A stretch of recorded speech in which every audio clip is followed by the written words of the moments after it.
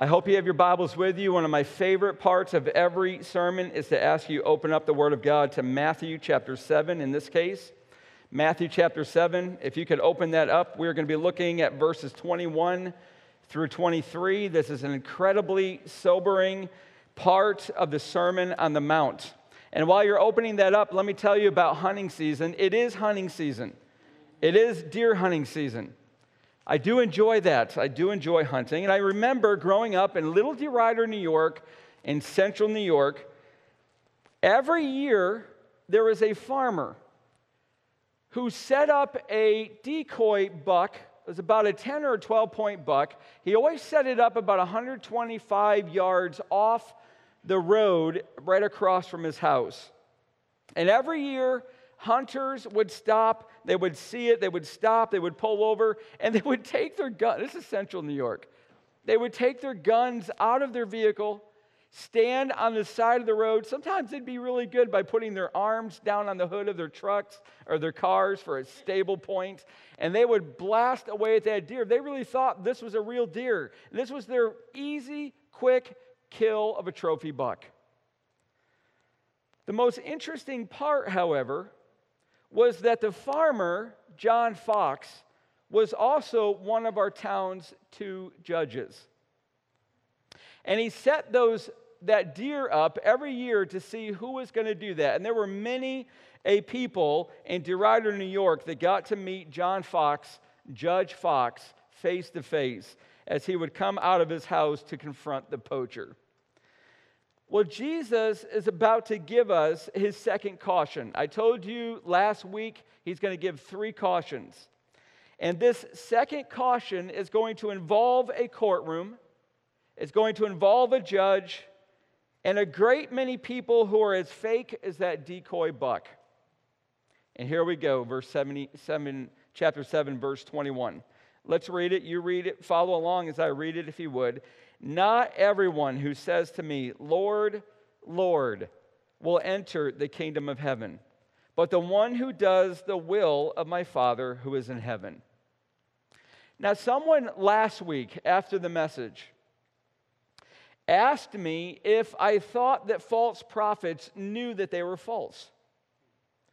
Do false teachers, do false prophets, do false pastors know that they're false? And my answer is that in rare cases, I believe that they're self-deceived. I don't think they generally know they're false teachers. So we get to Lord, Lord. Now, when you see the Bible repeat itself like that, be a student of God's Word, you've got to take notice. This is the Bible's form in the absence of grammatical devices of putting an exclamation point. Lord, Lord. It's an intense verbal profession calling the Lord Jesus Kyrios, which is the Greek word for master, one who's in authority. So we've got people giving a profession of faith to Jesus. Not some esoteric, abstract notion of a higher power, but to Jesus. Now, let me tell you a bit of a history lesson. Weekly across America, by the way, this is in other parts of the world, there is featured in the worship service a part at the end called an altar call. Probably all of you have seen these. It's where the pastor closes the sermon, music typically begins, and the pastor begins to exhort people to come forward to make a decision for Jesus Christ, to make a profession or to give a profession of faith in order to get saved. And that happens all over America every week. They sing Just As I Am, Harvest Time, sing a lot of songs, by the way. And I've been asked, why doesn't Cornerstone do a regular altar call? And I want to answer in part by telling you that it is an invention that came into being about 300 years ago. George Whitefield, Jonathan Edwards, John Wesley passionately called people to come to Christ by faith, but they never, ever heard of an altar call. See, altar calls at first were for people to receive after the message, after the meeting, further understanding, counseling, or prayer. That was the original reason that pastors gave an altar call. And then something happened in the late 1700s, early 1800s at camp meetings, which took place all over frontier states like Kentucky, Tennessee.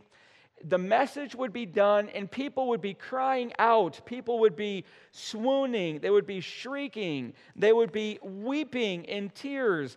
And the pastors believed, and it probably could have been a product or the evidence of the Holy Spirit at work.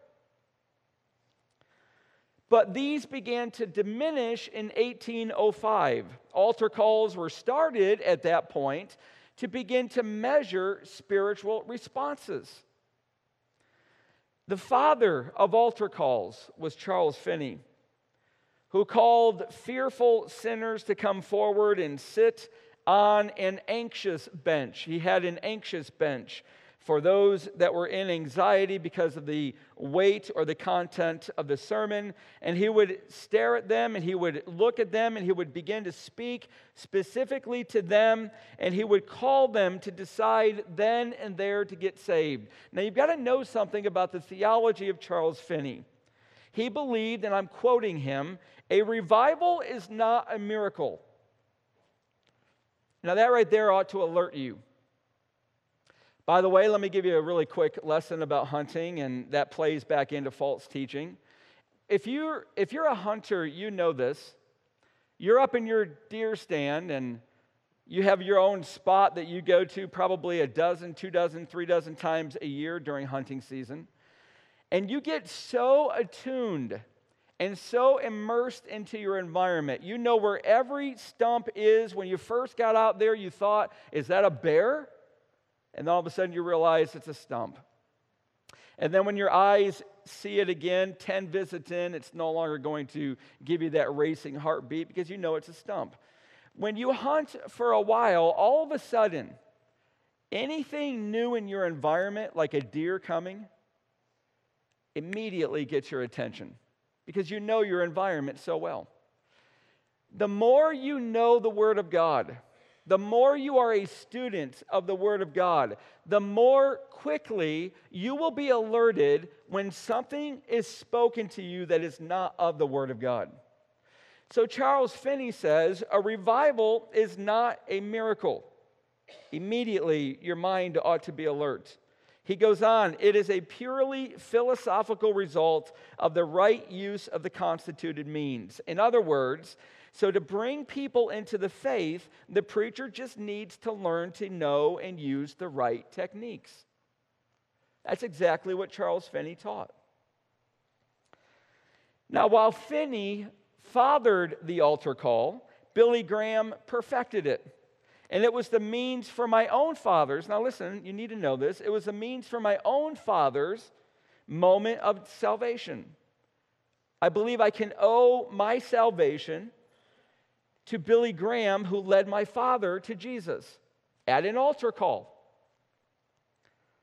Yet for thousands and thousands of people, a prayer prayed in an emotional moment never evidences a changed life. And yet they believe and they point back, but I prayed that prayer at that church service. I know I'm a Christian. Where's the evidence? Faith without works is dead.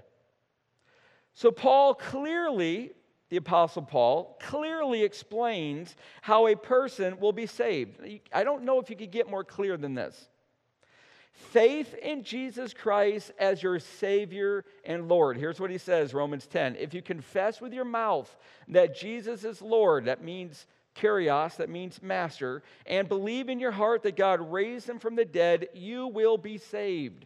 Now here's the most overlooked part of that verse. You ready? Look at that verse. Look at that conjunction and. Most people miss this. Many confess with the mouth that Jesus is God and that he died to save people and he's the rightful Lord and the King of Kings. But not many confess that Jesus died to save him or her and is their rightful Lord. If you confess with your mouth that Jesus is Lord and believe in your heart, it's one thing to profess, it's another thing to believe in your heart with a changed heart. See, they stand, those who do the first and not the second, they stand at the narrow gate, wanting the life that it leads to, but they will not step foot on the hard way, verse 14 of this chapter of Matthew 7. Now, let me just sum up briefly what I just said.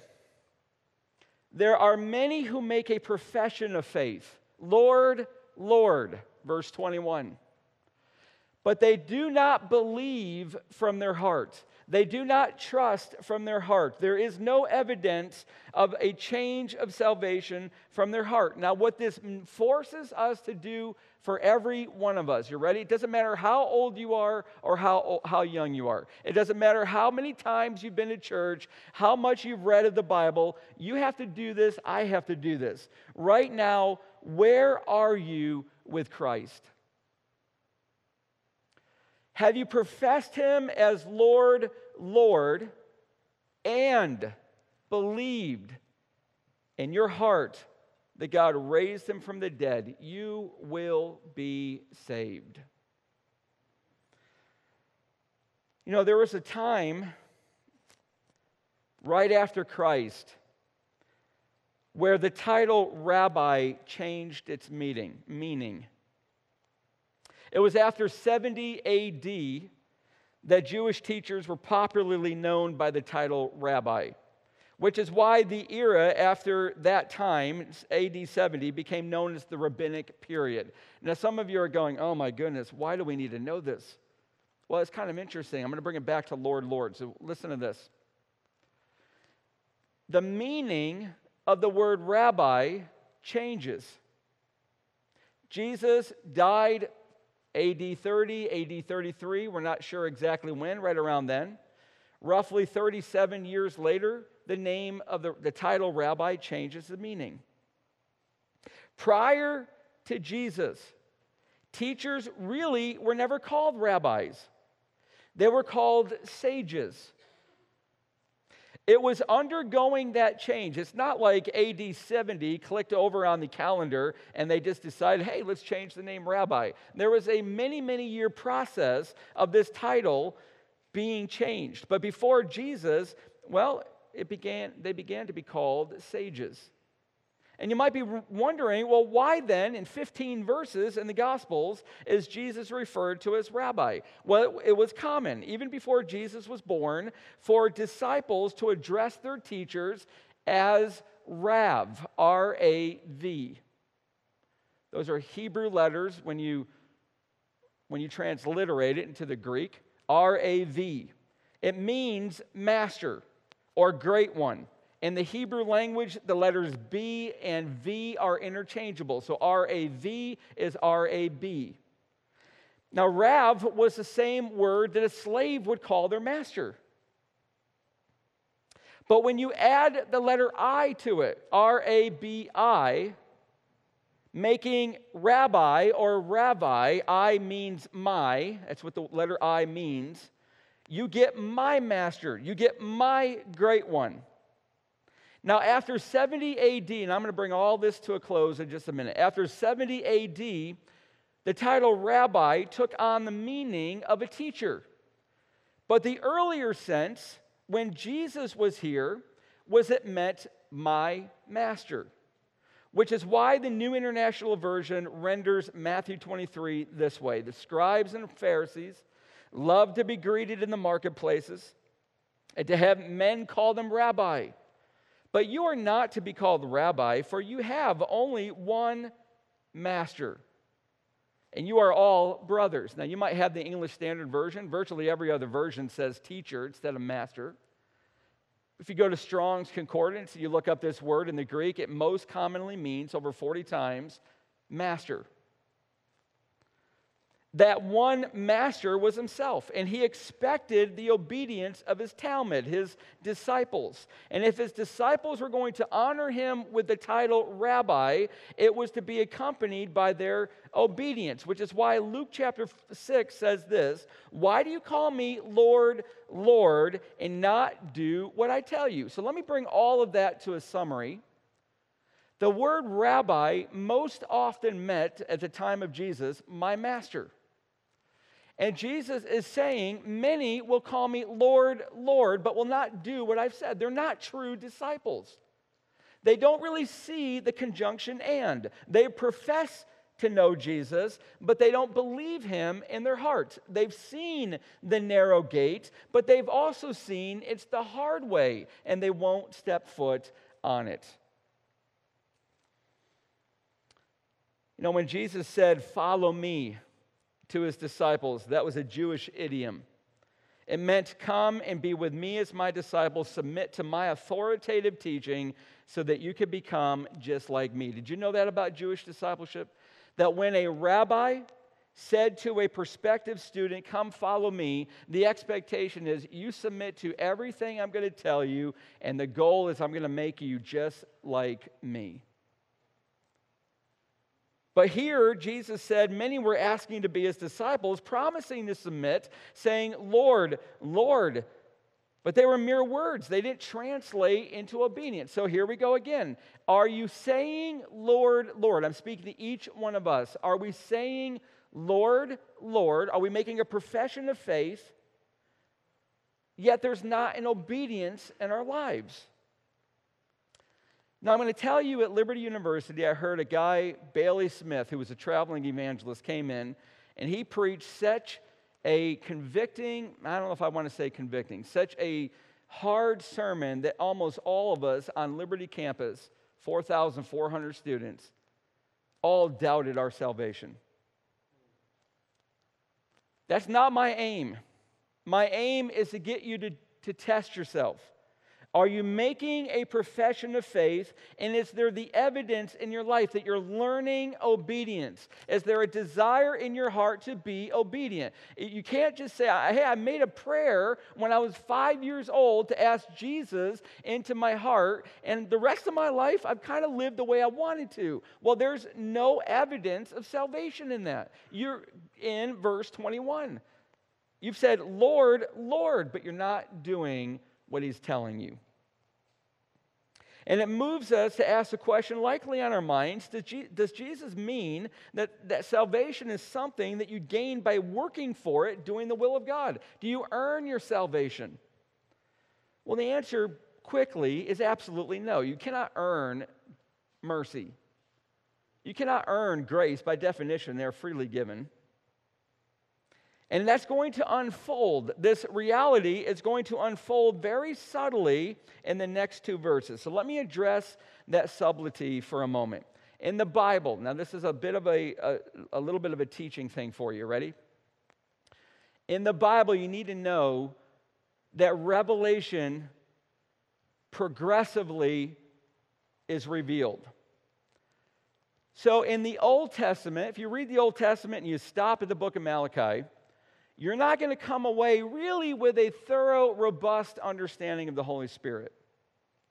Because that's going to reveal more and more as you walk through the Bible. By the time you get done with Acts, you're going to have a very robust understanding of the Holy Spirit. And then when you get into the epistles, you're going to have a deep knowledge of the Holy Spirit. But you won't get that depth really in Genesis.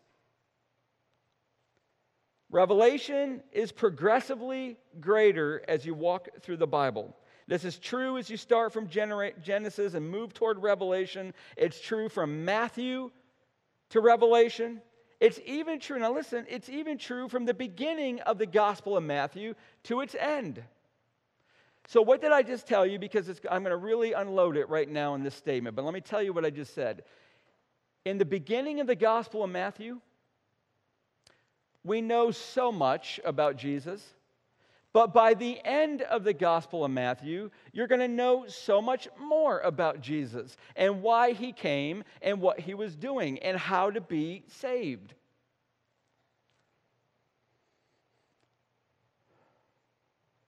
Matthew, as well as the entire Old Testament, must be seen through the lens of the cross. You don't get to the cross until the end of the Gospel of Matthew. And once you get there, all of a sudden, all the chapters of Matthew preceding it snap into clarity. And I'm going to show you progressive revelation in Romans 16. Now to him who is able to strengthen you according to my gospel and the preaching of Jesus Christ, according to the revelation of the mystery that was kept secret for long ages, but has now been disclosed. The secret that was kept for ages has now been disclosed or made known. This is what Scripture does. So all of a sudden, we're going to see some disclosure of truth in two hints that Jesus gave that's going to answer the question, is salvation earned? And I've told you the answer is no. Now watch what Jesus says. Number one, and you can see it on your outline. The self-deceived are their own defense attorneys. Now you're going to see this super clearly once I point this out. On that day, many will say to me, verse 22, Lord, Lord, did we not prophesy in your name and cast out demons in your name and do mighty works in your name? Now listen, true believers that are standing before Jesus, they're not going to be declaring to him all that they've done for him. They're going to be praising him for all that he's done for them. Now, let me say that again. When you're standing, Christian, before the throne of God, and you're standing before the person of Jesus, you're not going to be declaring to him, but Jesus, I did all of this for you. You're going to be praising him, Jesus, you did all of this for me. The fact that they're declaring all that they had done for Jesus shows you the place of their hearts, the condition of their hearts. Their motivation is pleading from terror and foreboding. You see, they've already heard the judgment of Christ. Now it's their defense.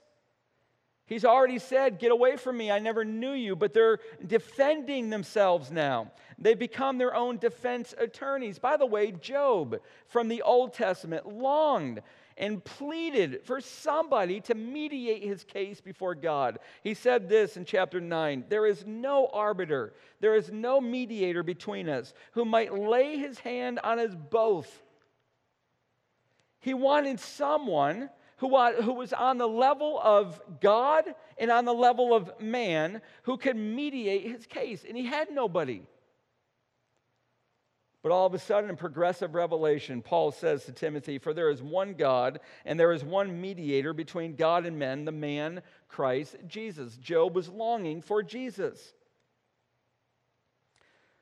The many, verse 22, standing one day before Jesus, they're there utterly without a mediator. They have no one that's laying a hold of God and man, and is an arbiter for the case. They just have Jesus, their judge. Do you know that Jesus will be doing the judging? Here's what it says in John 5. The Father judges no one, but has given all judgment to the Son. So there's going to be a day when every single human being will stand before Jesus, and he will separate the goats from the sheep. The sheep represent those who professed and believed. The goats professed, perhaps, but did not believe. And he separates them. And friend, you and I, if you are a Christian, when you stand before Jesus, let me ask you, what is your confidence? And what do you base your confidence? If you're basing it on a profession, I made a prayer when I was 5, I made a prayer at camp when I was 16, but your life has never shown evidence of that profession, there's never been the and conjunction and believed in your heart, then you're going to stand before Jesus defending your case. And are you going to appeal to your religious activities that you performed and your seemingly good results from it? And people listened to your teaching and you made a difference in their lives and you preached the gospel. You helped the poor, you started churches, you organized relief efforts, you went on mission trips, but you have no mediator, and the evidence is you're left to defend yourself. You've made a profession, Lord, Lord, but you do not do what he says. How different, Christian brother and sister, for you, because you will not need to defend yourself at all. For Jesus has no condemnation for you. You had come to him in faith. You made a profession, and your life bore out the evidence of it. You had the conjunction, and you believed in your heart. You trusted in his death and his resurrection to take away your guilt. You will not need to speak on your behalf or claim your good works. You will be rewarded for what you have done for the glory of Christ, and you will be ushered into heaven. But there's a second point, very subtly, that I want to draw your eyes to. The self-deceived, secondly, are rejected by Jesus. Look what he says in verse 23, and then I will declare to them. That word declare is a legal term. It means to confess. It was a legal action in a court of law. I will make a pronouncement, a verdict. The self-deceived professed their allegiance to Christ, but he confessed he never knew them. Now, I think we all have probably done this. We're used to wondering if somebody knows Jesus. But that's the wrong trajectory. And Jesus corrects it. The critical question is, does Jesus know that person? Because listen what he says in verse 23, I never knew you. Depart from me, you workers of lawlessness. The critical question is not, do you know Jesus? The question that's far more eternally weighted is, does Jesus know you? Now, God has all knowledge. He's omniscient. This isn't a question of, is God aware that you exist? That's not what it means. The word know is relational knowledge. It's intimate knowledge. As a husband knows his wife or a wife knows her husband, it's familiar knowledge. That's the way this word is used in the Greek in the Bible. The emphasis, however, is on never. So Jesus says, I have never at any point had a relationship with you. Yes, I know you said, Lord, Lord. I know you did all these works, Judas, one of my disciples sent out 2 by 2 to cast out demons. Judas did all of this. He preached the gospel. He preached messages. He did miracles. And yet Jesus never at one point ever had a relationship with him, a saving relationship. See, the evidence is what he says in verse 23, is that these people were workers of lawlessness.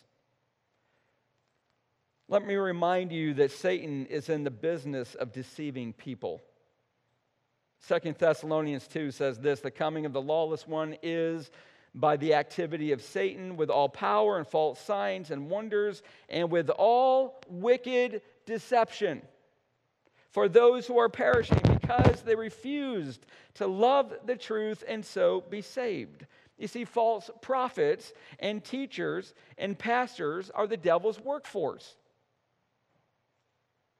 Listen to this. This was in the 4th century from St. John Chrysostom. He said, the road to hell is paved not with good intentions. That's not St. John here.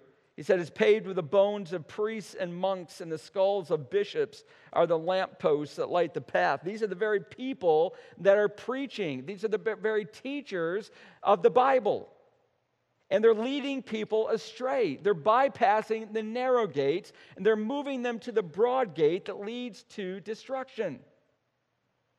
They're workers of lawlessness. But nobody, now listen, nobody is ever going to be able to stand before Jesus and make a worthwhile, erstwhile claim, the devil made me do it. You will never be able to do that. That will not hold legal water. Because people are deceivable, he says in 2 Thessalonians, Paul did, because they refused to love the truth and so be saved. Listen, anybody that does not go to heaven and goes to hell refuse to love the truth and so be saved.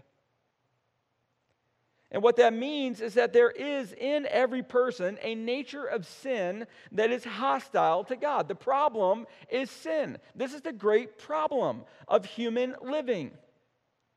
And sin is much deeper than a behavior. You cannot define sin completely by saying it's what you did that you shouldn't have done, or it's what you didn't do that you should have done. It's not definable by behavior. That's not the definition of sin, not the full one.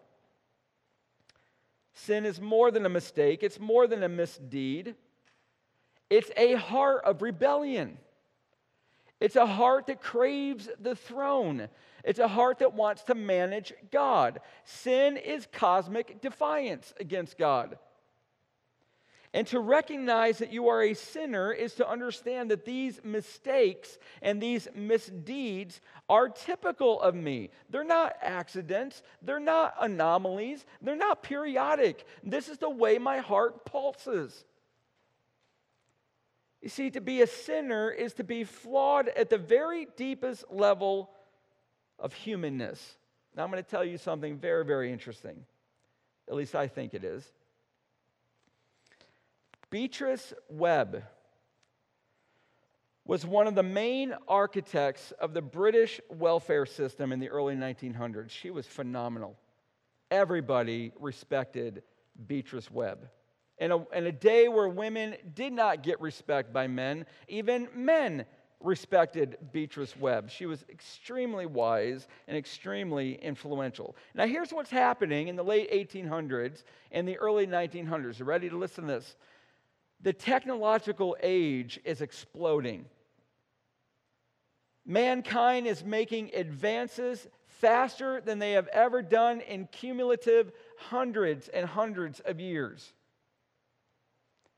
And there emerged in that advancement of technology called the technological age, there emerged the age-old, this has always been in the human heart. It emerged in this age-old confidence in the ability of mankind to improve themselves. Now, did you hear what I just said? I just defined humanism, basically. Humanism is the philosophy that you have the ability to improve yourself morally so that you can become excellent in nature. That's humanism. It's the lie of all of human history. And it was peddled by liberalism, listen, in and outside of the church. Preachers were preaching humanistic sermons. The society in the early 1900s was touting the human ability to be excellent in virtue and nature and to improve yourself. But Beatrice Webb, who believed this, who was an architect of this, finally wrote in her journal what I'm about to read to you. Somewhere in my diary, I wrote, I have staked all on the essential goodness of human nature. Now, 35 years later, I realize how permanent are the evil impulses and instincts in man. How little you can count on changing some of these. For instance, the appeal of wealth and power by any change. You cannot change them by the social machinery. No amount of knowledge or science will be of any avail unless we can curb the bad impulse. What Beatrice Webb calls the bad impulse, the Bible calls the nature to sin. Now, the reality is this, you ready? And because some of you, if you're really a deep thinker, are thinking likely along these lines, people can reform their habits, like addictions or stealing. There's drop-down drunks that can stop drinking. But they can never remove the bad impulse. They can never remove the sin nature, that flawed, deep part of every person that is inclined toward evil and not good. It is, as Chris Lundgaard, in his book called The Enemy Within. He called it the evil at the elbow. It is just part of your nature. It is part of who you are. It's part of who I am. See, the Bible again calls this a sin nature, and that nature will never bend the knee to its only Savior, Jesus the Lord. Now, did you hear what I just said? Because this is extremely profound. You cannot redeem the sin nature. You cannot redeem the world system that opposes God. You cannot redeem the devil. They are irredeemable. The cross kills the sin nature. Jesus on the cross overcame the power of the world. Jesus rendered mute the power of the devil. You're not going to redeem any of those three enemies of our Lord. You're not going to redeem any of those enemies of us. The sin nature is being killed. It has been given the death blow. It is dying slowly. One day it will be eradicated from all of us the moment we are ushered into eternal glory. But how is that even possible? An altar call. I mean, I could do it. I've done them. You know, when we do altar calls, it's usually here to ask Christians to respond by repenting or confessing or praising or giving a prayer request. But I could do altar calls for salvation, but an altar call by itself won't change that nature. And neither will the workaround of fabricating your self-righteousness by doing religious and good things. You're not going to change your sin nature by doing a lot more good things in life. The only power to overcome the sin nature is the good news of the gospel. Here's the good news of the gospel. You ready? Boy, I tell you what, if you can remember anything from this message, here's what you want to remember, because this is what you ought to be declaring to your friends. Jesus became sin for us, that we might become the righteousness of God. And the moment you turn to Jesus, believing in your heart that He is your Savior and He is your Lord, the Father takes your sin and He charges it to Jesus, listen, as if He committed all your sins. Did you hear that?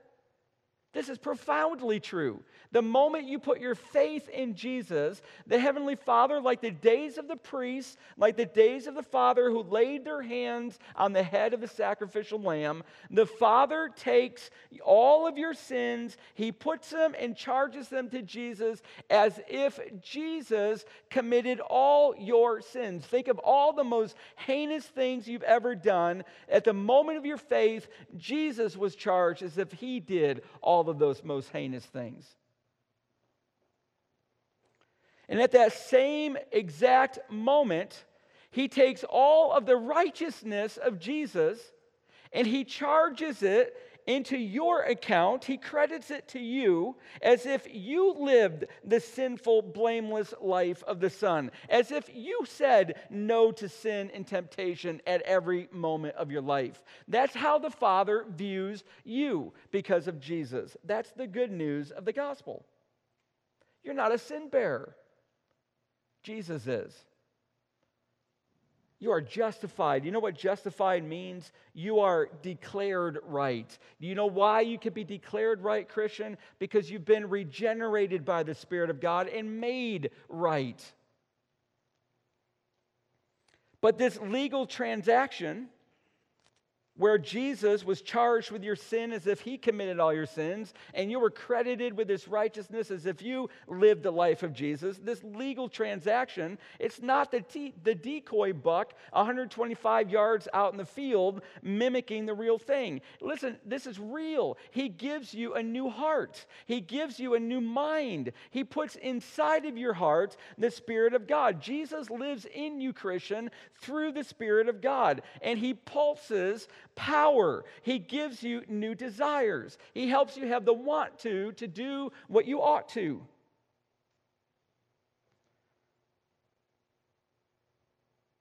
So that you will learn to be obedient. See, this is relational obedience. by God's grace that says, Lord, Lord, and does the Father's will. And when you stand before Jesus, there will never be a need to defend yourself. There will never be a moment where you need to fear. For he has no condemnation of you. Now, some of you might be saying, well, I know I don't need to fear, but man, when I'm standing before him, I know I'm a Christian. I have made that profession of faith. And that conjunction and is in my life. I believe in my heart, and my life is bearing out the resemblance of Christ by his grace more and more. But I know when I get before him, I'm going to be quaking. No, you're not. He will remove all of that fear because perfect love casts out fear. This will be one of the greatest days of your life. And he has rewards for you. And for his faithful servants, he will speak those coveted and treasured words, well done, my good and faithful servant, my true disciple. I'm going to tell you my greatest fear as a pastor. This is it by far. I am not exaggerating this. This has always been my greatest fear as a pastor. Not that I would preach a bad sermon. Not that you would ask me a theological question and I wouldn't know how to answer it. That's nothing compared to this. My greatest fear as a pastor is that some of you could come week after week after week, and you could hear these messages over and over and over, yet you have deceived yourself to believe you're saved because you made a profession of faith. You said, Lord, Lord, but you never ever believed in your heart, and it has not changed your life. You don't even know that one day you're going to stand before him and you're going to plead your own defense. And he will say to you, be gone. I never knew you, not once. That's my greatest fear. So what do? I think Paul gives us a very good understanding. Examine yourselves to see whether you are in the faith. Have you done more than made a profession? Just praying a prayer is not it. It's a life of faith. As the evidence that Christ knows you. And because he knows you, he has given to you his righteousness and a new heart. And he lives in you by the Spirit. And he's giving you the want to do what you ought to, the power to live obedient to God. And it's an increasing measure that unfolds. Examine yourselves to see whether you are in the faith. Test yourselves, or do you not realize this about yourselves, that Jesus Christ is in you, unless indeed you fail to meet the test? Friends, let me end by asking this. Do you believe in Jesus? Are you trusting in him for your salvation? And are you living out the evidence of that because the Spirit of God is living inside of you? Let me pray that God will give you clarity. Let's pray.